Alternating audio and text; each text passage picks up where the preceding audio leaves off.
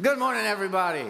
Welcome to the Vista. It is wonderful to see you here today. If we haven't met before, my name is Austin. I get to serve here as one of our lead pastors. If you're joining us for the first time, we are especially glad that you joined us. A lot of us know how hard it is to go to a church for the first time. And so we hope that you feel loved, welcomed, and wanted, that you make yourself at home, fit right in here at the Vista. Before we jump in, one quick reminder for the fellas in the room this morning. We've got our annual Men's Retreat Recon coming up this next weekend, January 28th and 29th. So that's a Friday night and Saturday morning. It's here at the church. We've made it so simple and streamlined for you this year. You're going to hear from some really great speakers. We're going to do a Q&A with our elders. I promise it's going to be worth your time. I promise your wife wants you to go, if you're wondering about that. I've asked her. She wants you to go. It's really, really simple. You can sign up in the Commons. We've got a table there with some guys at it, or you can go online to thevista.tv/men or events. I think we'll both get you there. So I would encourage you to try it out this year. So this week, we're in the third week of our series called This is Water. And the title of the series and the concept come from this modern parable of sorts that was written by this really fantastic writer named David Foster Wallace. Here's kind of how it goes. There's these two young fish. They're swimming along in the water one day when an older fish swims past them, going the opposite direction. The older fish turns to the younger fish, tips his hat, and says, "Morning, boys. How's the water?" And the two young fish look at each other, a bit puzzled. And then finally one turns to the other one and he says, "What's water?" And you get it, and you've heard the adage, it's tough to talk to a fish about water. Why is it tough to talk to a fish about water? Well, because a fish doesn't know that water exists, because for a fish, all that exists is water. And in the same way, what we're trying to do in this series is something very difficult, which is, my fellow fish, we're trying to talk about water together. We're trying to talk about certain moods, certain movements, certain behaviors, certain ways of thinking and feeling and believing that we are all so immersed in that it can be difficult for us to see and understand them precisely because we are so immersed in them.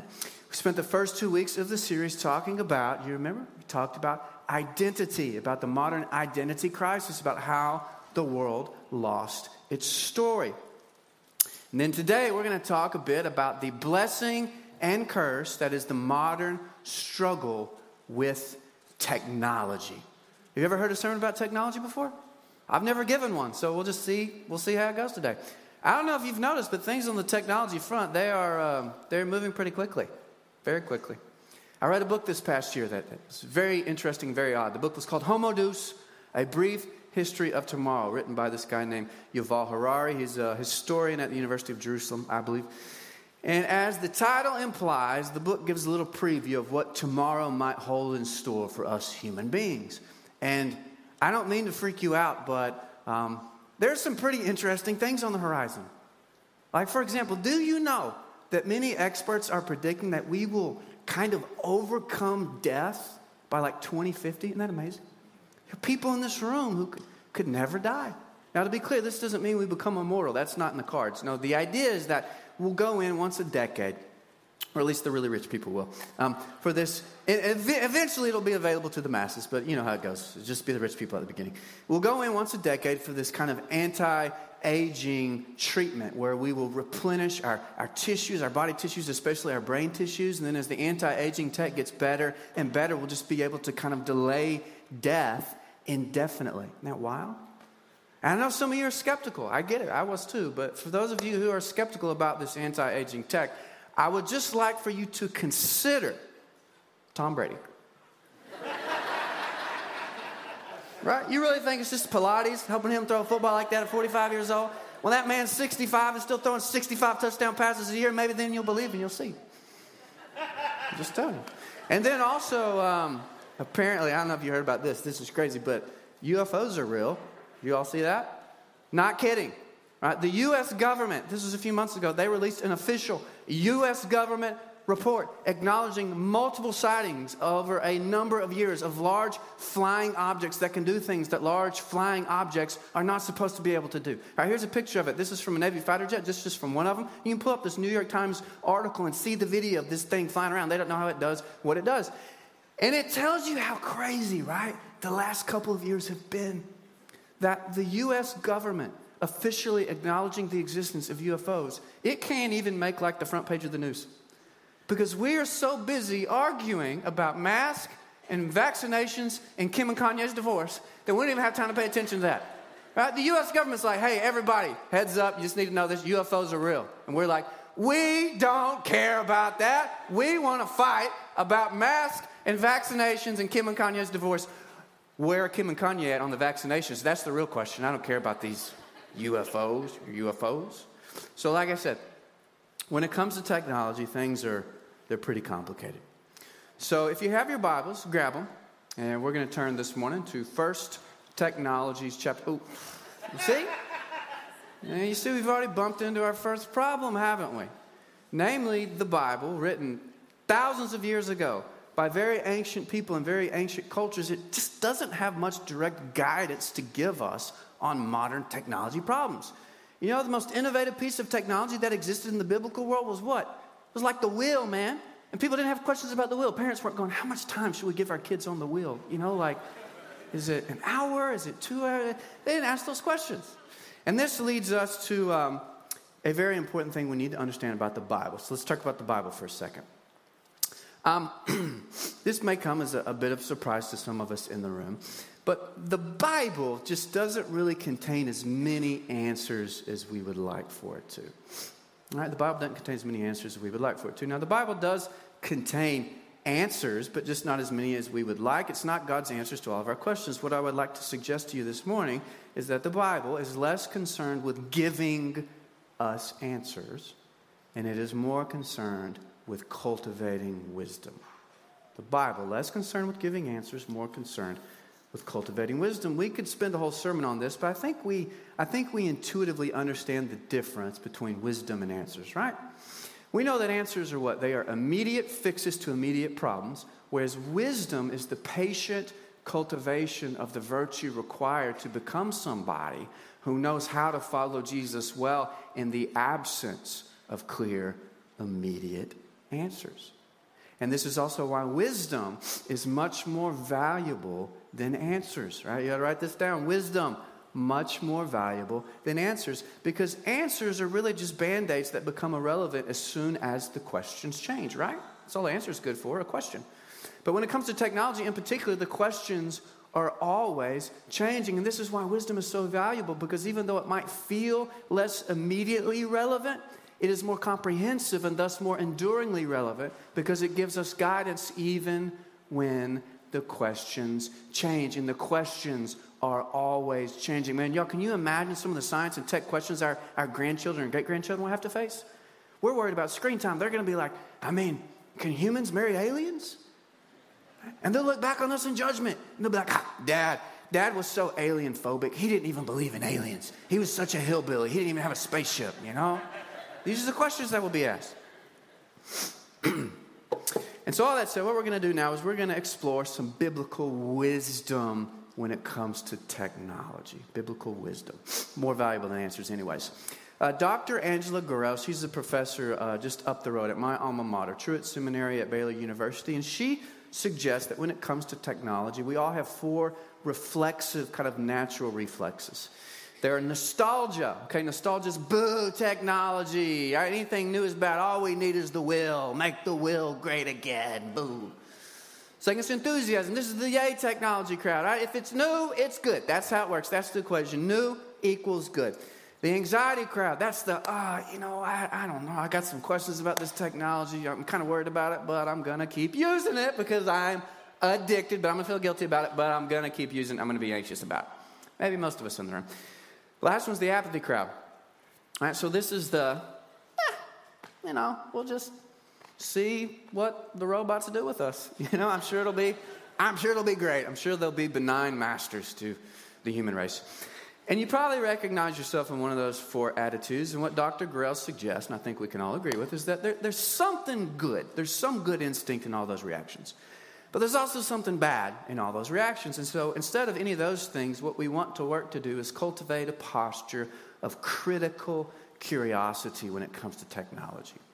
And critical curiosity, because we want to be curious, right? Because technology has given us many blessings, right? Those of you who have a Bible in your hand, you got that Bible? Because technology, baby, printing press. That's a great gift that God gave the world through technology. And so we need to be curious when it comes to technology. But then we also need to be critical.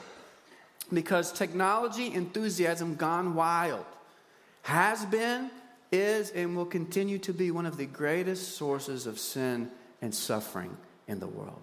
Because it greatly amplifies our capacity for sin and suffering in the world. I've shared this with some of you, but please don't let the word get out.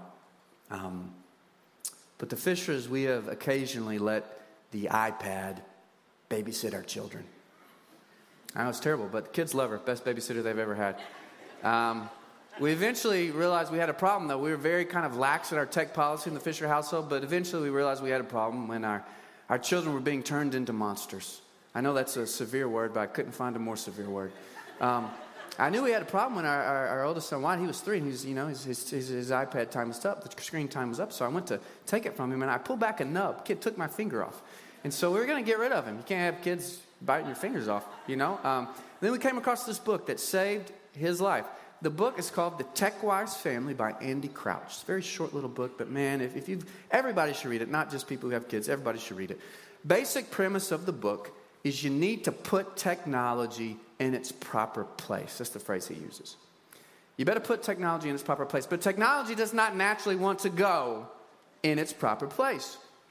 And so if you are not aggressively and intentionally doing so, putting it in its place in your life and in your household, then it is going to eat you and yours alive.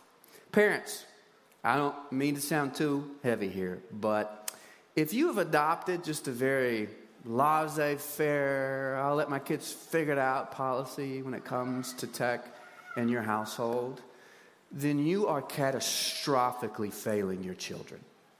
Right? All the studies have been done. The results are all in. They're not going to figure it out. They're going to ruin themselves before they're 16. Right? They're going to ruin themselves. And so you need to step up and be the parent, and you need to put technology in its proper place instead of hoping and praying your children will, and they won't. And so we need to get technology in its proper place. And what I think biblical wisdom teaches us, and this is what we'll spend the remainder of our time exploring, is that technology is out of its proper place in our lives and in our households when it's creating 3 things. When it is creating distraction, consumption, and hurry. Distraction, consumption, and hurry. Let's pick it up from the top with distraction. If you got your Bibles for real this time, turn to Jeremiah 29. We're going to read verses 4 through 7. Right, you can also read on this very big screen, Compliments of Technology. Jeremiah 29, 4 through 7. It's kind of in the middle of your Bible, a little bit to the right of Psalms. It says, "Thus says the Lord of hosts, the God of Israel, to all the exiles whom I have sent into exile from Jerusalem to Babylon. Build houses and live in them. Plant gardens and eat their produce. Take wives and become the fathers of sons and daughters. And take wives for your sons and give your daughters to husbands, that they may bear sons and daughters and multiply there and do not decrease. Seek the welfare of the city where I have sent you into exile, and pray to the Lord on its behalf, for in its welfare you will have welfare." Right, Jeremiah 29, verses 4 through 7. Set the scene a bit. The prophet Jeremiah is speaking to this group of exiles, prisoners of war. They've been taken, forcibly relocated from Jerusalem all the way over to Babylon, a very long way from home. And so apparently what has happened is these false prophets have arisen in their midst, and these false prophets are telling them, "Hey, man, you're not going to be in Babylon long, okay? I promise. God's going to deliver you, and so you don't even need to unpack your bags or take your shoes off. God's going to be taking you home very, very soon." And so God decides to speak up and set the matter straight. He says, "Hey, everybody listen up. Don't listen to these bozo phony prophets. They're just telling what they know you want to hear, right? But they're lying to you, because here's the deal. You ain't going home. You're not going home for a long time. You're going to be in Babylon for a really, really, really long time. So here's what I need you to do. I want you to build houses, plant vineyards, marry, give your children in marriage. I want you to learn how to be where you are. And where you are is Babylon. So be there." If you've been at Vista for any amount of time, then you know that every single week I say the exact same thing when I'm setting up our response time after the sermon. Right? What do I tell you every single week? Be where your feet are. And I say that every week. And I will continue to do so for as long as God gives me breath. Because I know how difficult it is for modern people to be where our feet are. And why is that? Why do we struggle with that so much? Well, there are all sorts of reasons for it. But for our purposes this morning, the most obvious reason is technology. Right? Simply put, technology has given us an unprecedented ability to be present in body, but absent in mind. An unprecedented ability to pretend like we are not where our feet are. An unprecedented ability to be distracted. A show of hands. What was that? Show of hands this morning if you struggle with distraction. Show of hands if you're distracted right now. You don't even know why your hand's up. You're just like, oh. We'll take 2. Whatever it is. 2. Yeah, it's wild. I don't know about you, but there are certain restaurants I cannot even go to anymore. I can't go there. Because there's so many TVs on the walls that I literally cannot have a conversation with anybody. Because here's the deal. I'm going to watch the TV, right? My mom could be bleeding out beside me, my wife giving birth on the other side, and I'm going to watch this replay of a D4 rugby team for the 64th time to the bitter end. It doesn't matter, man. If it is on TV and it's sports, I'm going to watch it. My lizard brain can't handle it. It's too much, too great a temptation. Probably my favorite book I read this year was called The World Beyond Your Head. Great book, very interesting. And in it, the author documents our current crisis of attention, where he says, we're constantly tempted to have minds that are elsewhere than our bodies. Isn't that true? We're constantly tempted to have minds that are elsewhere than our bodies. And what I'd like to suggest to you, based on biblical wisdom, is that our chronic distraction problem, it's not just a problem, but it's a very serious sin. Okay? It's a sin. Because it makes us unable to be where our feet are, which means it makes us unable to give those in front of us the attention and care that God has commanded and they deserve. Because what's the greatest commandment? Y'all know the greatest commandment. Love the Lord your God with all your heart, soul, mind, and strength, and love your neighbor as yourself. And how are you going to love your neighbor as yourself if you can't even pay attention to your neighbor because you do not know how to be where your feet are because you are chronically distracted? Or think about it like this. You've all heard the parable of the Good Samaritan? It's a good one of JC's greatest hits, Luke 10. Man walking down the road gets beaten, mugged, left for dead. These 2 professional religious people, I try not to take this part seriously personally, but these 2 professional religious people, Austin and Dave, they walk by, they see him, they're like, we're not going to help him. We got more important stuff to do. And then this Samaritan, right, this impure, half-bred Jew sees him, helps him, picks him up and cares for him. Great parable. But if we were to update this parable, modernize it, right, we would probably have to get rid of the part where somebody just walks past a dying person and just keeps on going. Because it's not very realistic, right? It's not. Because we modern people, we have many flaws, but one of the things that we are really, really good at is what? We are incredibly compassionate. We're way more compassionate than ancient people were. Y'all, we literally have what? Good Samaritan laws. You would get arrested for that now. Right? And so if you wanted to redo the parable, the bad guy couldn't be somebody who's walking past a dead person. It's like, oh, he's dying. Gross. I have more important stuff to do. It wouldn't happen. None of you would do that. Now, who would the bad guy be in the modern Good Samaritan parable? I'd be somebody who's just playing on his phone. Oh, my bad, dude. What's up, Instagram family? Going to get that 3rd workout of the day. Follow your boy, Instagram, Twitter, Live, Snapchat. That'd be the modern bad guy. Somebody who trips over a dead person doesn't even know because his brain's getting sucked into his phone. All that to say, technology's propensity to create profoundly distracted people who do not know how to be where they are, is not just a problem, but a very serious sin. It's a sin because it makes us unable to keep the greatest commandment. All that to say, you better pay careful attention to what you're paying attention to, because nothing will do more to determine who you become than what you pay attention to. Or in poem form, I wrote you a poem. Here's how it goes. Nothing will do more. Oh, wait, I need it. I don't have it memorized yet. There we go. Nothing will do more to determine you than what you pay attention to. Pretty good, huh? No, it's not my finest work, but hopefully it'll help you remember. That brings us to consumption. Technology is out of its proper place when it is causing rampant consumption in our lives. Got your Bibles? Let's go to Genesis 2, very beginning of the Bible. Genesis 2, we'll read verses 4 through 8 and then verse 15. Genesis 2, 4 through 8 and then verse 15. As this is the account of the heavens and the earth when they were created in the day that the Lord God made earth and heaven. Now no shrub of the field was yet in the earth, and no plant of the field had yet sprouted, for the Lord God had not sent rain upon the earth, and there was no man to cultivate the ground. But a mist used to rise up from the earth and water the whole surface of the ground. Then the Lord God formed man of dust from the ground, and breathed into his nostrils the breath of life, and man became a living being. The Lord God planted a garden toward the east in Eden, and there he placed the man whom he had formed. Skip down to verse 15 now.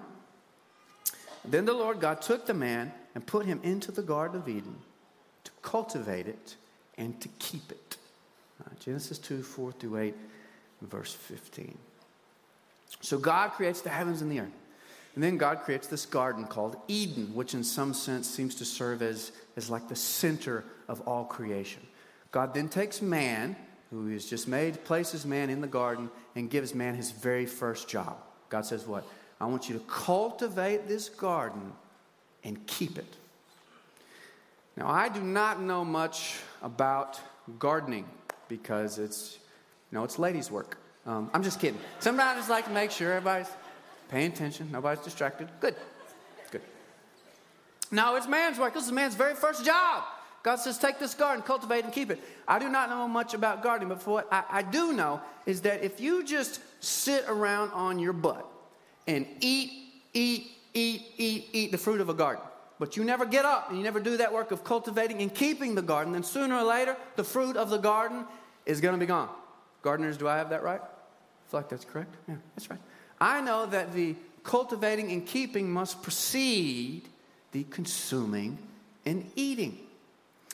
And this seems to be a pretty accurate description of an acutely modern dilemma, wherein we can all just sit back on the literal and metaphorical couch and just consume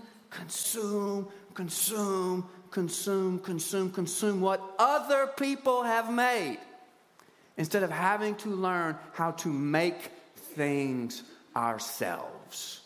Right, just for example, let's pretend it's 150 years ago. You're in the crib, you're going to do some dishes, and you want to listen to your favorite song. You want to listen to some music. What are you going to do? Got no radio, no vinyl, no Spotify, no Apple Music. What are you going to do? How are you going to listen to some music? Well, here's what you had to do. You had to play the music yourself, which means you had to put in the work over a number of years to become somebody who knows how to play an instrument. You had to do that was your only option. Or you could send Jordan a smoke signal from the other side of the mountain, ask him to come over and sing Spirit of the Lord for 5 minutes, then travel by wagon 6 hours back to his house. Those were your only two options, right? You had to play the music yourself. And this leads us to the very interesting observation that Andy Crouch makes in the TechWise family about boredom. Listen to what he says about boredom. In the history of the human race, boredom is practically brand new. Less than 300 years old. Isn't that fascinating? And he's right, y'all. We didn't even have a word for boredom until the 1850s. That was the first time the word came along. 1850s. And that's because pre-modern people were never bored. Because boredom was a luxury that they did not have the time to have. You might have noticed that in the Psalms you got all sorts of laments, but you don't have any deliver us from boredom laments. David prayed many things, but he never prayed, Lord, please deliver me from this boredom. There's nothing to do. I'm so bored. Lord, please help your servant. Send me something to do. There was too much to do to be bored. Right? You had to plant the crops and work the crops and pick the crops. You had to hunt the food and skin the food and cook the food. You had to make the dishes. You think cleaning the dishes is bad, man? You had to make those dishes. You think cleaning the house is bad? You had to make the house, make the tent, make the teepee, whatever it is. That's where it was. There was too much to do to be bored. You get the idea. And listen to how he wraps up his thoughts on boredom. He says, boredom is a perfectly modern condition. The technology that promises to release us from boredom is actually making it worse, making us more prone to seek empty distraction. Parents, listen up here. I've come to the conclusion that the more you entertain your children, the more bored they will get. Can I get an amen? Oh, Lord, help us. Why is that? Why is that? It's obvious. We all see it. Why is it? Well, it's because if you let technology get you hooked on consumption, then what happens? Your creative muscles do what? They go into atrophy because you never use them. And you forsake your God-given commission to create and make and not just become a mere consumer.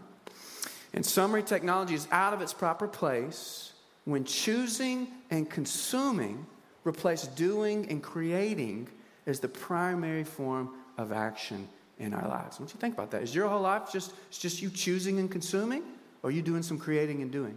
You want to do something about it? Here's a really helpful tip Andy Crouch gives. I heartily commend it to you. It works. Fill the room, the literal room where your family spends the most time, and ruthlessly eliminate the things that ask little of you and develop little in you. This simple nudge is a powerful antidote to consumer culture, the way of life that finds satisfaction mostly in enjoying what other people have made. It's an invitation instead to creating culture, finding joy in shaping something useful or beautiful out of the raw material of the world. This is a great tip, and I promise it works. And now this brings us to hurry. I got to hurry up and get done, right? Technology is out of its proper place when it fills our lives with hurry. There are a lot of texts we could have used for this one, but I decided to use one that's very to the point. Isaiah 64, verse 4. Prophet says, "For from days of old they have not heard or perceived by ear, nor has the eye seen a God beside you who acts on behalf of the one who waits for him." And so note, Isaiah apparently thought it was important to specify that God acts on behalf of who? Of the one who waits for him. By implication, right, we can connect this dot. It's a pretty simple one. It would seem that Isaiah is also implying that God does not act in the same way on behalf of those who do not know how to wait on him. Isaiah is implying that God, for various reasons, finds it difficult to act on behalf of people who are always in a hurry. God finds it difficult to act on behalf of people who are always acting on their own behalf. We could spend a whole sermon on this. We literally spent a whole series on it a year and a half ago. The series is called How to Be. Would encourage you to check it out. But for our purposes today, let's just note that for all of the promises technology has made about making our lives easier and more efficient, we're going to have way more free time and downtime. Almost all of those promises have been habitually broken, and you and I now work about a month a year more than our grandparents and great-grandparents. Isn't that crazy? It's one of the craziest stats I've ever heard. We do have way more free time. You know what we do with it? We work more. That's what we do more.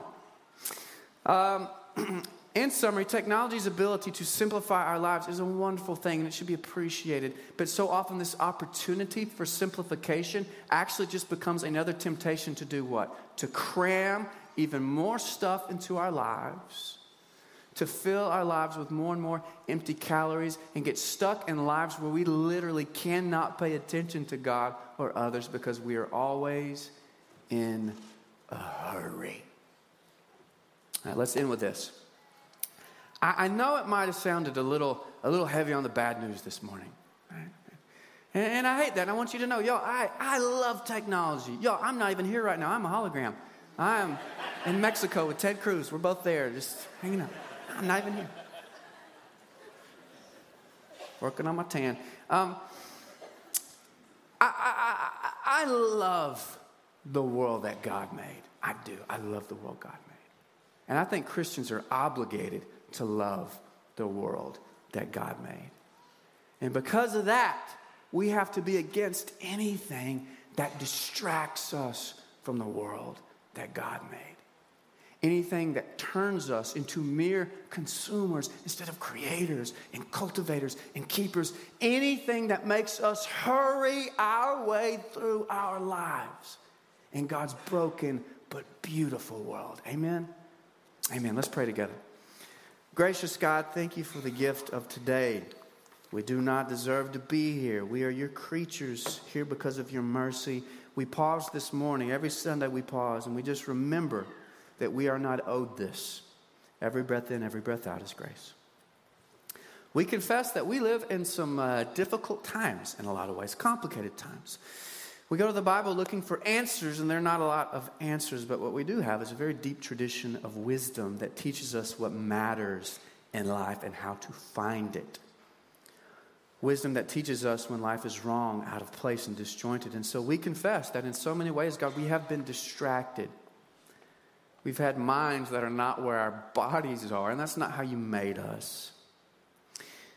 We've become just mere consumers. We just want to consume stuff instead of cultivate and keep and create. We've given up our first job you gave all of us. Cultivate and keep the earth. And then we're really, really in a hurry, God. And we've all got good reasons for it. I know we don't mean to be, but God, you struggle to act on behalf of those who are always acting on their own behalf. And so we pray that you would help us to slow down and receive the good gifts you want to give if we can just not be in a hurry. We pray all these things in Christ's name. Amen.